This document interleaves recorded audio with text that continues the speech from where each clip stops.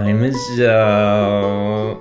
Hi, Brett. How you doing? I'm good. I'm so happy to see you and talk to you and catch up. We've known each other since 2004? Summer of 2004, Main State Music Theater. Can I share the first thing that I said to you?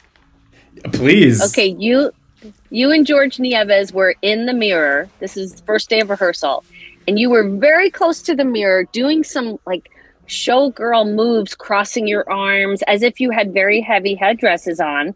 And I was the dance captain that summer. So I walked up to you boys and I said, "Hey, what are you guys doing?" And you looked at me and you said, "Being gay." And I said, "Carry on."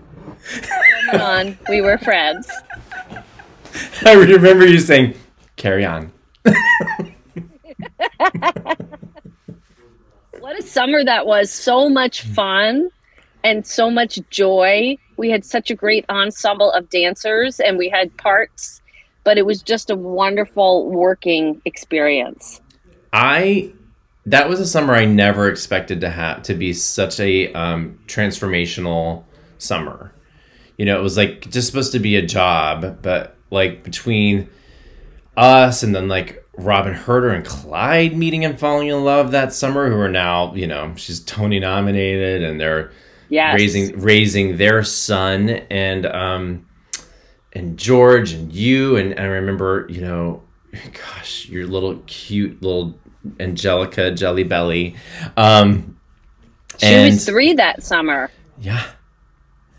Yeah. So I remember just being sort of marveling at your ability to be such an amazing mother, that she got to be surrounded by so much fun and joy and love and creativity. And because remember, we would theme our opening night outfits. We would do like for Brigadoon, we all wore kilts, and then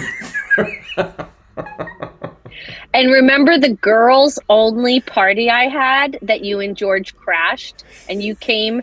I knocked, there was a knock on the door and I answered it. And there you and George Nieves are in towels on your head, baby doll pajamas, pink baby doll pajamas with the ruffled panties.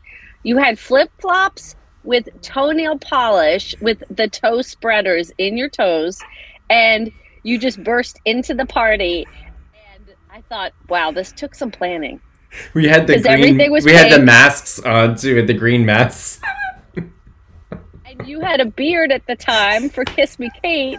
So you had the mask, but not in your beard. Oh my goodness. That was so fun. You And I just think burst into the party. and I think we had pillows and we did a pillow fight. Yes.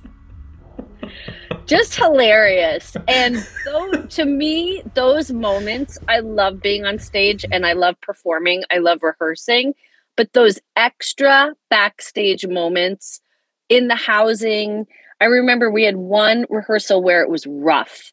And one by one, you all came over to my apartment because my apartment was kind of like the meeting central because I had a child. And when she was in bed, everyone would just come over and hang out in the living room instead. We didn't really go out.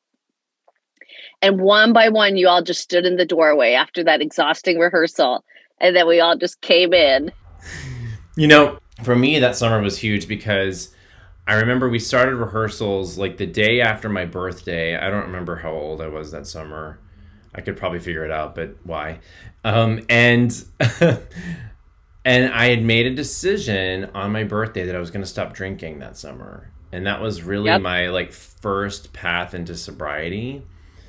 And so I was going through this huge kind of awakening realization, of dealing with my addiction while doing that season, being surrounded by George, who was such a drinker, partier, so much fun.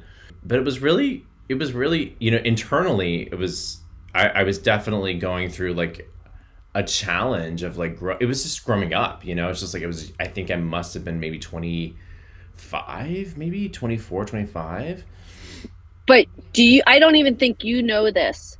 You have touched so many lives because there were people in that company who saw you getting sober and then saw your subsequent success. And now people are choosing, myself included, to not drink and do the work necessary. So you don't realize that your actions back in '04, they are still having a ripple effect. And it's 2022. And your choices, you didn't even really talk about it that much at all. Just you would always just say no, thank you if someone was, passing out the drinks. But people saw what you did and they saw how it changed your life. And that has inspired people. I just want you to know that. Wow, that really means a lot. Thank you.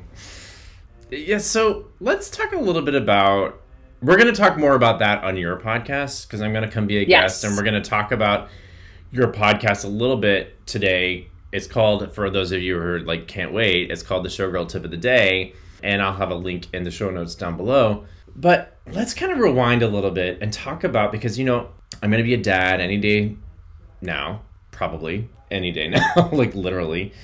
And I remember really always being so inspired by your ability to balance motherhood and your career and your ambition, your creativity, your entrepreneurship. I mean, like you've been able to manage all of this in such a beautiful way. Your daughter's now an adult, which is crazy to think about. She's 21. Yeah, she'll be 21. And as a person, I couldn't be more proud. There's such an amazing feeling. I went to visit during the week between Christmas and New Year's, and watching how organized she is in her beautiful apartment. She's got a really good eye for interior design, and the choices she makes in terms of furniture and decor, just gorgeous. And she and I like to thrift a lot, so we did that, and we found some things for her apartment. But it is so much fun to see someone that you used to live with living on their own and thriving. And I always beg her, I say, could I please live with you again? And she promises me that I can have a tiny house in her backyard. Which, don't you think that... Go ahead. But you raised her mostly in Connecticut or New York? New York. So yeah. So her dad and I had this whirlwind romance, getting married way too quickly before we knew each other. And he was a sound man, and we spent 4 years total on the road. But then when we got back we bought a house together, and we just weren't compatible. It wasn't anything, I have nothing ill to say about him. So we split when she was 2. And I was still dancing. I had her when I was 32. So I still had a bunch of good dancing years left. And I knew I needed to dance while I could. So I took her with me on every job, and on a couple of jobs, I had someone come with me as a nanny. And then in Maine, I found this wonderful lady with whom I am still friends. Her name is Carmen Turner. Shout out to Carmen. I love you so much. I called her. I got a list of people in Maine who had in-home childcare places, like they were certified. So I called her, and Angelica's middle name is Carmen. So I called her, and she answered the phone, and we just started talking. And she became Angelica's caregiver while I was at Maine State for 5 years. Without Carmen's support, I couldn't have done what I did, because, as you know, a show starts at 8 o'clock at night. It's very hard to get childcare at that time of night. So I did have that support. Of course, my parents were always willing to pitch in. And my brother and his wife, they have kids now, but they were always coming to visit and supporting. So having that family support is key. Or if you don't have a family that is close by, you got to just find your people, because you can't do it alone, especially if you're a performer. The rehearsal hours. And then, as you know, sometimes we rehearse and have a show. So it's crazy. How do you choose? Sorry, go ahead. I was just going to say, I knew I didn't want to stop dancing. I had to dance during those years because there's a time limit on that, Yeah. So how did you decide how to choose jobs? Because, I mean, when you're talking about hiring caregivers or even asking your friends, you're going to want to give some sort of monetary incentive for their time or whatever. So you're factoring in that expense in taking jobs, which probably limits the kind of jobs you can get, because let's face it, especially regionally, you're not going to make a ton of money doing theater. How did you choose that? What did it help having like a little bit of support from the dad? Like how, and I'd really love to know how you negotiated co-parenting and any of that, if you were able to do that at all. Yeah, that was a tricky one. I basically ended up losing money, honestly, on gigs like that. Like it would basically cost me money to perform. But I also knew that how I make decisions. I always say to myself, when you're 80, are you going to wish you had done it, or are you going to be glad you said no? And with performing, I knew I still perform. There wasn't a choice, especially I was getting some really good roles like Charlotte in A Little Night Music. I didn't want to pass that up. And I also knew that it wasn't forever. I knew that there would come a time where I was going to stop doing shows momentarily. When she went to school is where I drew the line, because I wanted to be home at night to put her to bed and, feed her dinner, etc. So I knew that it was just a couple of years of it. And honestly, I lived really frugally. We didn't really eat out. I made food at home, watched my budget, saved when I could. And then childcare, Carmen did not charge me a lot of money. I know there are other places or other people that charge more, which they should, because you're doing something, you're providing a service. It's a very important thing. But I worked it out. It ended up costing me money, though. I'm not going to lie. I was not bringing home and saving any coins from those jobs. Yeah, I think it's important that people know that and understand that when they see working moms in the arts, working dads in the arts. Yeah. They're probably... Go ahead. So you and Steven are partners and you're going to work together. There's a lot of people who end up becoming single parents, and that was my situation. Mm-hmm. But I just refused to be a victim. I was like, you know what? And I wanted to acknowledge the artist inside myself. I loved being a mother. I still love being a mother, but that is not my whole identity. And neither is being a performer. But I just knew that now years have gone by, I cannot book the same work I booked 20 years ago. So while I was getting offers, and there was a point in my career where I was getting phone calls with offers. So I didn't want to, that's a situation I did not want to pass by either. When someone calls you and says, here's a season, I would love to accept it. I didn't want to say, no, thank you. I'm busy right now with childcare.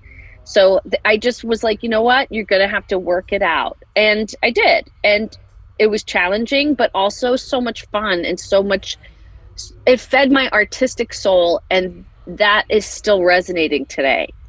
All these years later, I'm glad I made those sacrifices, because I can say, I danced until I couldn't dance anymore, which I still can dance, by the way. So if you're a producer listening for this, I still really good.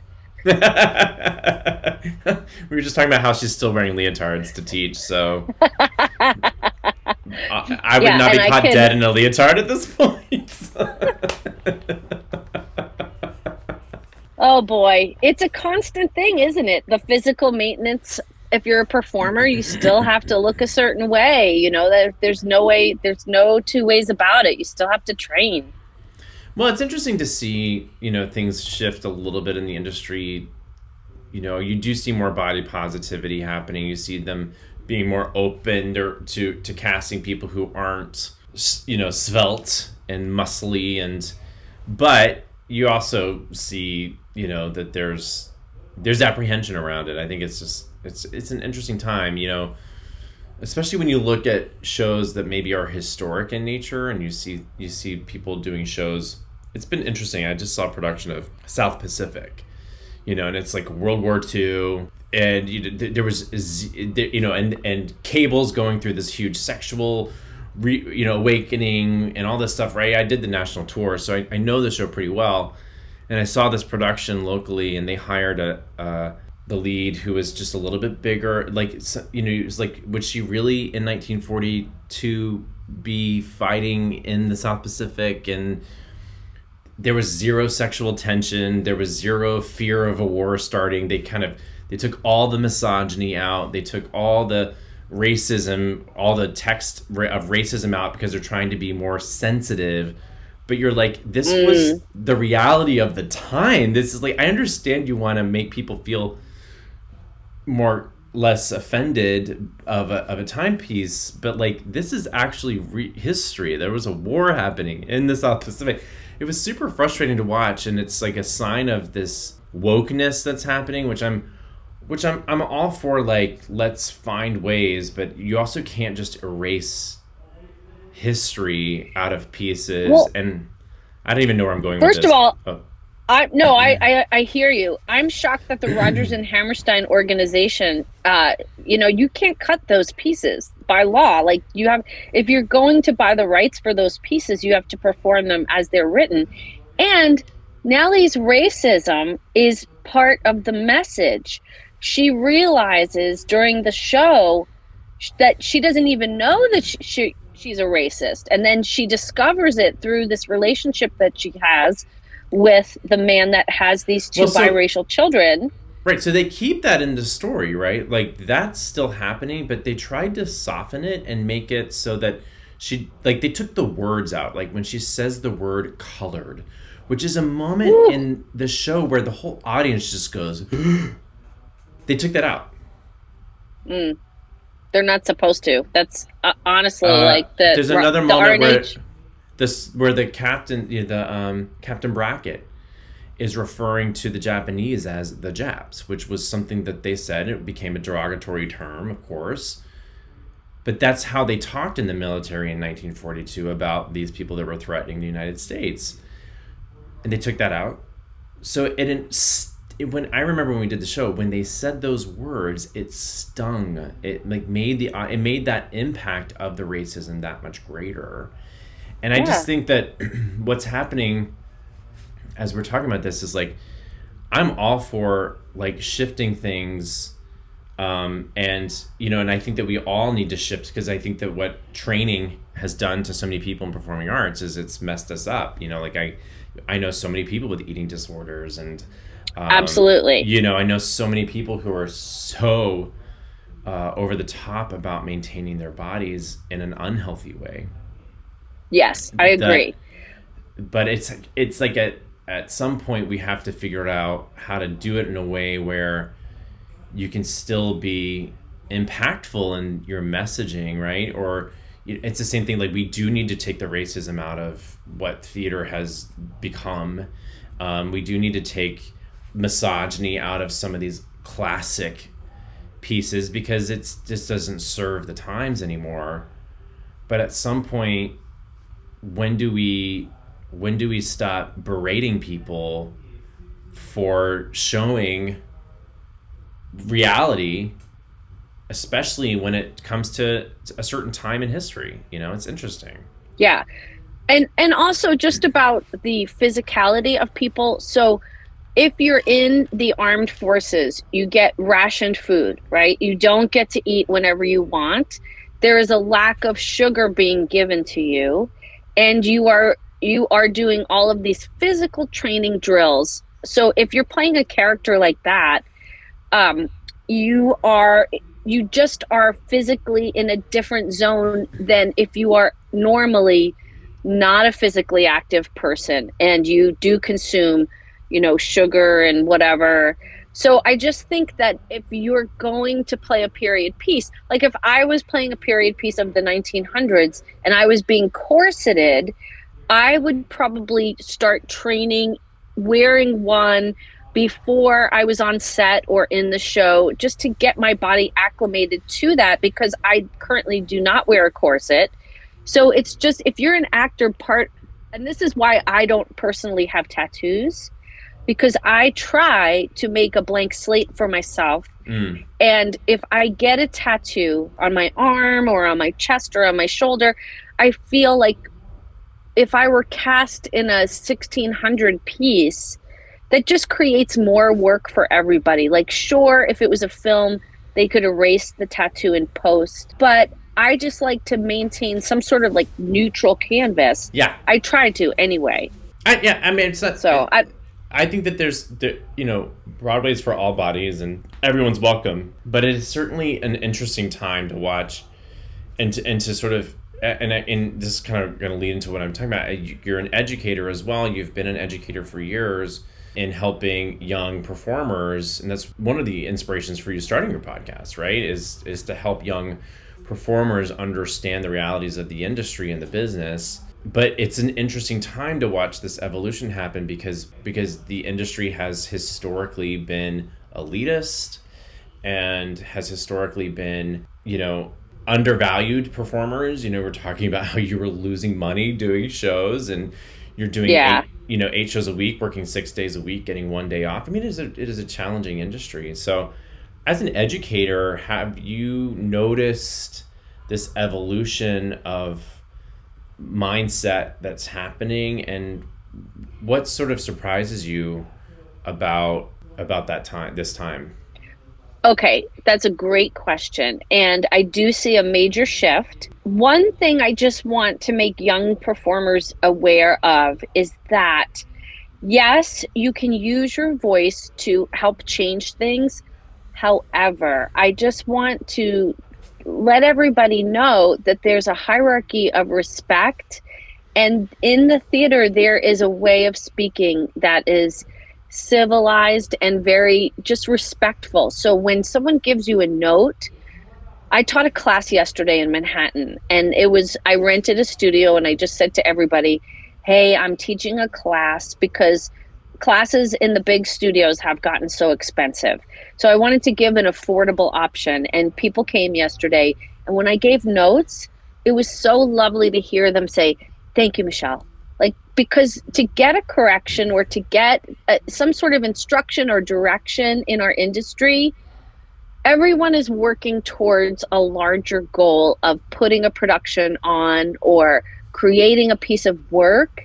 And when you're the performer, you have to decide, are you the creator or are you the interpreter? And if you're the interpreter of someone else's material, when there is a director above you or a choreographer, there is a level of respect that is so appreciated.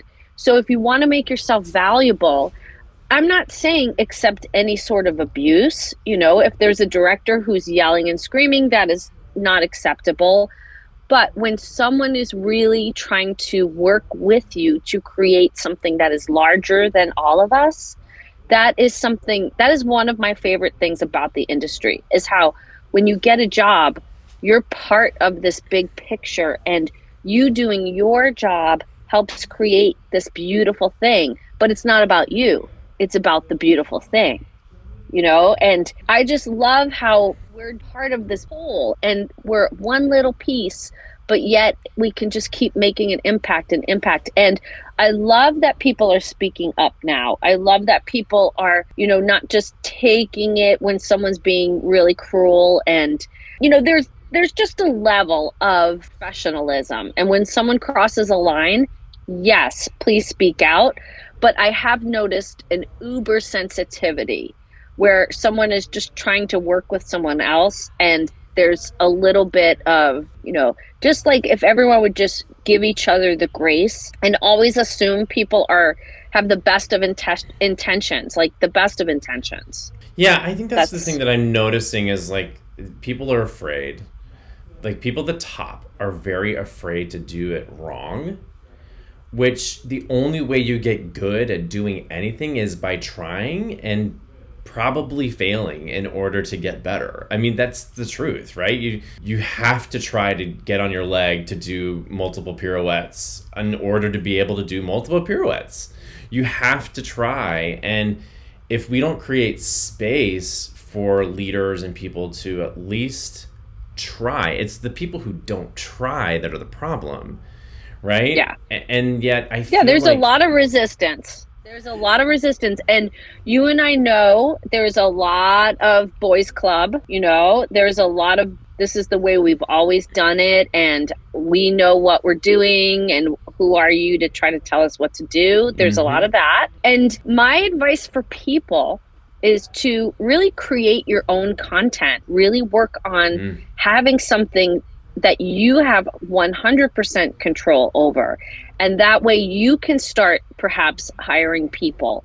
And then you can open up the hiring pool to everyone. And if you want to talk about stories that are important to you, then create a podcast. That's why I created my podcast, is because I wanted something that was mine, that I could record and edit and put up and share.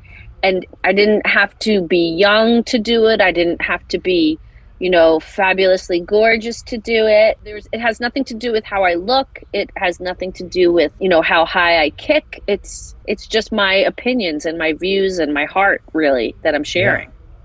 Yeah. So you've started your own podcast, and then, when you were working with young people who are wanting to maybe even say, like, I want to create my own content, how do you work with the people who are going, I want to create my own content, but I don't know how. How do you push through some of that resistance of people who are that young and help inspire action? Well, I'm developing a course, actually, that I'm prepping right now, and that's going to be available on my website. So I am developing a course about how to create your own shows. So I don't know if you even knew this, but when our season ended at Maine State, one of the things I did to support myself and my daughter was I created a 1-hour musical show that I took all over the tri-state area, New York, New Jersey, Connecticut, and my daughter would come with me. I made Saturdays and Sundays available, and I would perform them at assisted living facilities, hospitals, nursing homes, because those places have budgets for entertainment. And sometimes they will bus people to a local community theater or regional theater for a show. But more times than not, the residents in those facilities really can't get dressed and get out and travel. So what I would do is I did a classic Broadway show.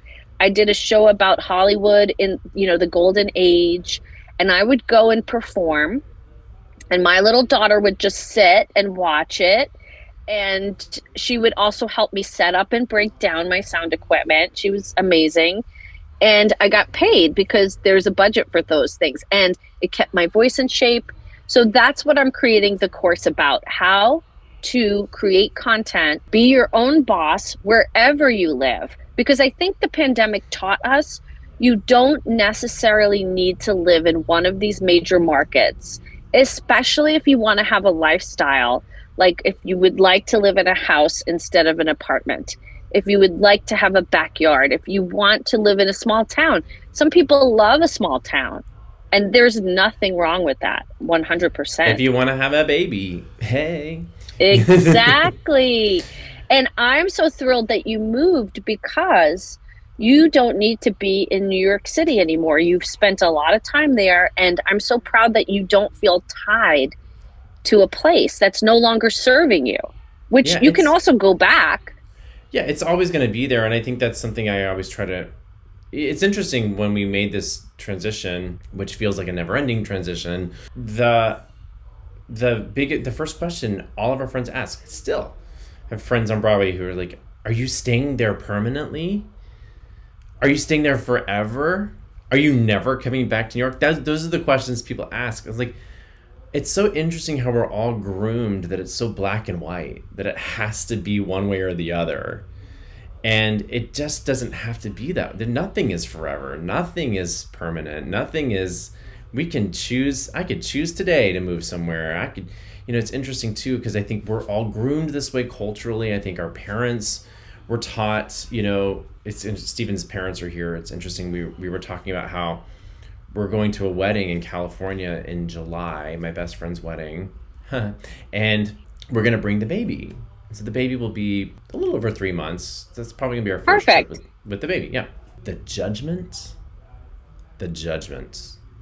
Oh, you're bringing a baby. Well, it's not their baby. Well, of course not. But too bad. It just shows you that the culturally we're all taught it's like you have a baby, you get a job for 50 years, you make a home, you like it's also interesting too because these are people who are probably, I'm pretty sure, witnessing a same-sex couple having a baby for the first time in their lives.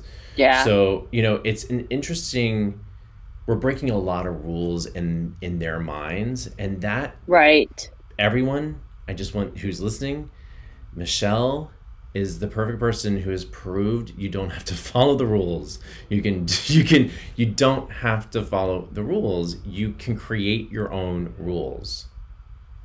Well, when I got married to my daughter's father, my relatives kept asking me what was my china pattern, because that's what they did when someone got married. They gave a setting of china as a gift. And we were performing artists at the time, and we were on tour. And I said, we don't have a china pattern because we're not going to have one, because we travel and we don't even have an apartment right now. We just live out of our suitcases. And they must have asked me 10 times. And finally, my mom was like, please don't buy her china, because like she doesn't have any place to put it. And by the way, I would never use china. I have one set of dishes I've had that I still love and I use. And I just feel lucky that I'm not on tour right now. But I do understand what you're saying. Here's the thing about performing artists and creatives and everybody, really. We get to choose how we live, and it's not how other people live. No one says to a doctor, oh, you work a 12-hour shift? No, you need to be home after 8 hours to have supper with your family. No one blinks an eye because they understand the importance of that. They think, oh, they're at the hospital, they need to be there, and it's okay that they're there for 12 hours. But it's interesting how certain jobs carry more weight than other jobs. And I'm all for traveling with your baby. Get the baby used to going where you go. I mean, my daughter went everywhere. But Mike, I just love everything you're saying, because I think there is so much judgment that comes from people who don't understand things. It's just ignorance. It's like they don't understand why you would passionately want to be a performer. Why, I think, as some people who parenthood is the defining title for themselves. It's like, I am a parent. You're not a parent and an artist and da da da da da da. They're just like, I'm a mom. You see that. I see a lot of content around that, right? And it's like, hey, there's dads over here too. But the thing that I love about you is you really have this multi-passionate life, and I'm curious about your daughter. What do you think being a multi-passionate parent who followed her dreams and followed her path and continues to, what do you think that transferred to your daughter? Well, she came on my podcast actually, and we talked about this because in high school, she was a really great filmmaker. She was in this film class, and the police department actually hired her to do their training videos. And I said, you want to go to film school? I'll pay for film school. And she instead chose to go on a science track. She's going to be a science teacher. And she explains why she chose that instead of going into the arts. And she says it very eloquently. But the bottom line is, she did not feel like her drive to live this difficult lifestyle matched the sacrifice level.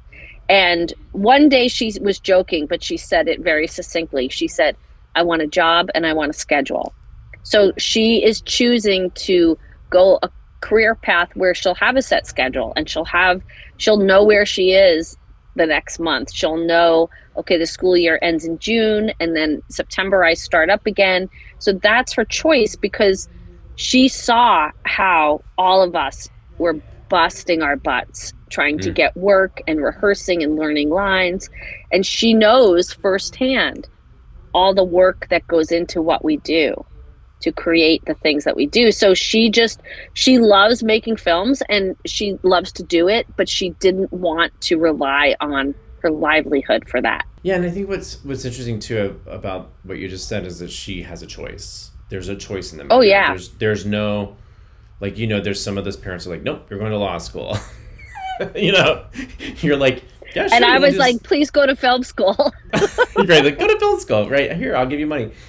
But she's like, no, I'm going to do science. And I think that if she didn't have the exposure to everything she's had as a child, I don't know that she would have been able to even come to that decision. Do you? Yeah, I mean, I think she saw, and she grew up in New York City, which was wonderful, but she also did not want to live in the city. She, as soon as high school was over, she said, okay, I need to move. She doesn't like the cold, so she wanted a warmer climate. And she also was very clear about a slower pace. She didn't want to have to hustle, move quickly, rush. She was ready to slow it down. And I respect that. I really do. Because listen, Absolutely. I if I didn't have to work, I would love to live somewhere nice and quiet, but there's this ticking driving force inside of me that just keeps going somehow.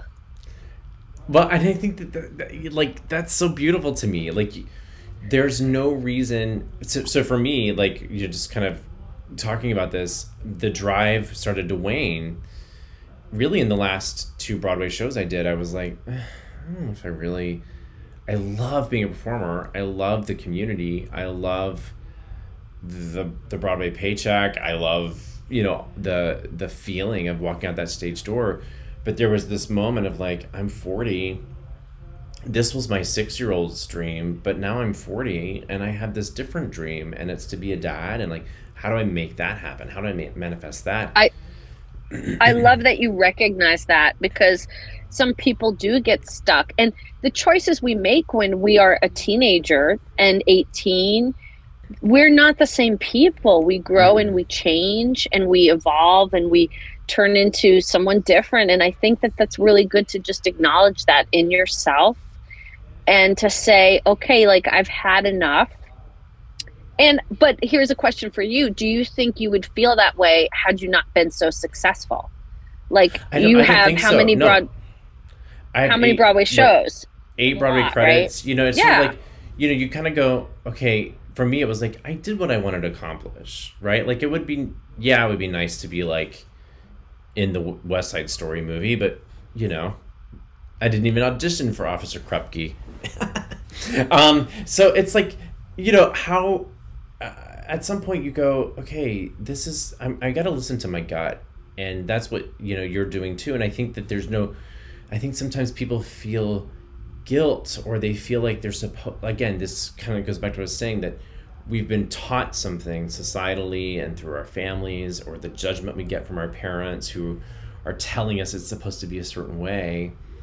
And ultimately, you have to listen to your own gut and not be afraid to say, I want to be a parent and I want to be on Broadway. Or you can do all of those things, and you're a great example of that. And I think that for me, it's like I just have to go, okay, and I teach this and, coaching clients, like you can do everything. You just can't do everything all at once.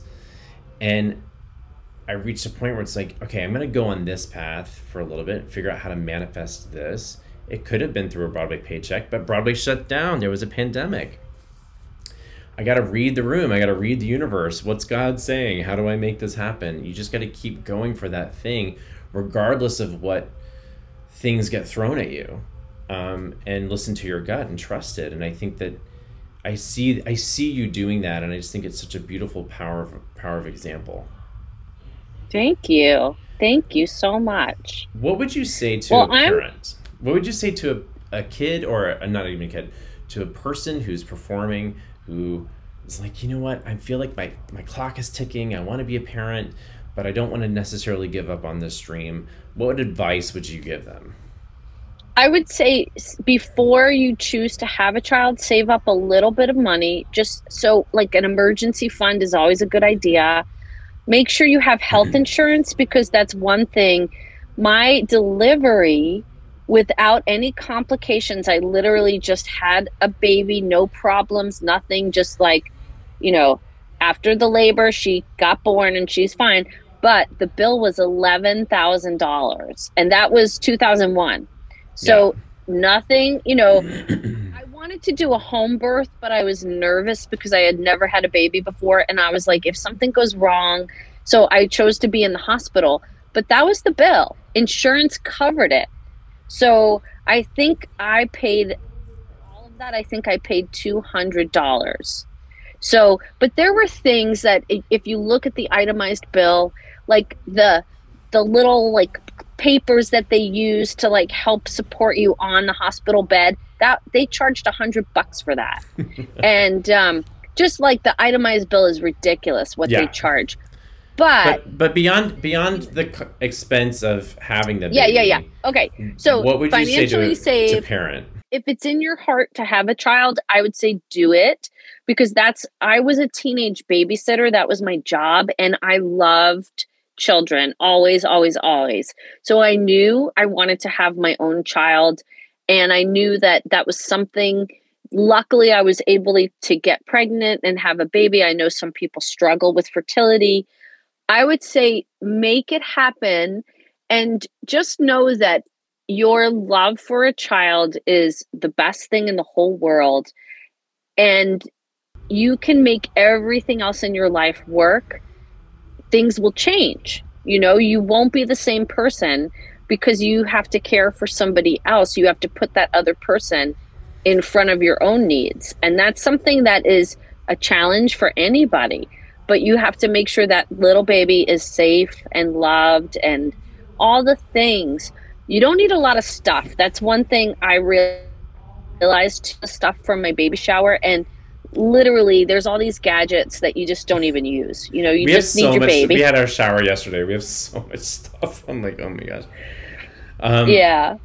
But I also, one of the things you kind of, as we kind of wrap this up, but I want to go back to something you said earlier, which was your blood family doesn't have to be the family that your child raises is no. I was lucky because my family lives on Long Island, which is 1 hour from New York City. So they were very close to me, and it was an hour away. But I do know that some people are estranged from family and they're not close by. Find a support system. If you even go to the park, there's other parents with kids. There's groups on Facebook where you can meet up. And here's something that I just want to put out there. When I used to take my little girl to the assisted living places, that her presence was just as important as me performing a show. They loved having her, and she got to know people who are elderly. I think intergenerational, there's so many people around that would love the company of a little child. So don't forget about the seniors. I feel like seniors are often overlooked members of our society. And, put them in these places. Sometimes people need assisted living because they literally will forget to turn off the stove. They're not safe for themselves. But there's so much heart and love in all of these folks. And I think that maybe finding someone who's on the older side to, take your baby on a walk to the park so you can get an hour of computer work done or something. Don't discount that part of the population.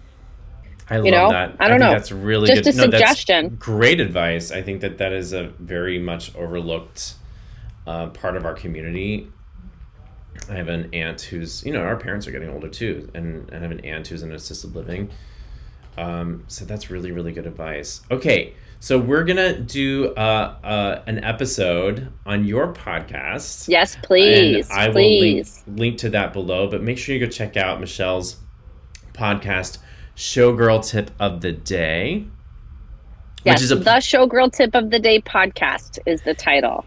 Which is a play on words, which I love, because Showgirl's tip, and she's giving the tip of the day. And if you could see me right now, I'm beveling very hard as we talk. I love it. And where else can people follow you, Michelle? Anything else? And also anything else you want to add that we didn't discuss? I'm on Instagram, Showgirl Tip of Day without the I in tip. It's just Showgirl TP of Day. I have a website, michellebruckner.com, where you can find the course which will be finished probably, we're talking right now in spring of 2022. It'll probably be up by the end of summer 2022. And it's about creating work that you can sell wherever you live. Love it. So that's, yeah, I really want to help people do that so they have a little bit of financial freedom.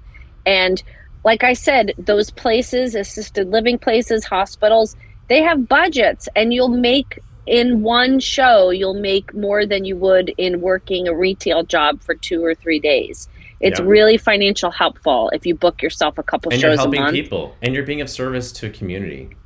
Absolutely. It's so, yeah, one time I was talking with an elderly gentleman after one of my shows. We were just chatting about the music. He was telling me the songs, and I walked away, you know, I was packing up my stuff, and a nurse came over to me and she said, "That man hasn't spoken in 6 months." Oh, wow. Yep. I know. So the music does something to people's brains. It fires up a part of, like, people even who are suffering from Alzheimer's, they still can remember lyrics to songs. Even when they lose the ability to verbally have a conversation, if you put a song on, they can start singing along. Yeah. That's beautiful. It's cool. Well, I'm so glad you were here. I can't wait to continue this conversation on your podcast. And I'll see you over there. Thank you. Thanks for having me.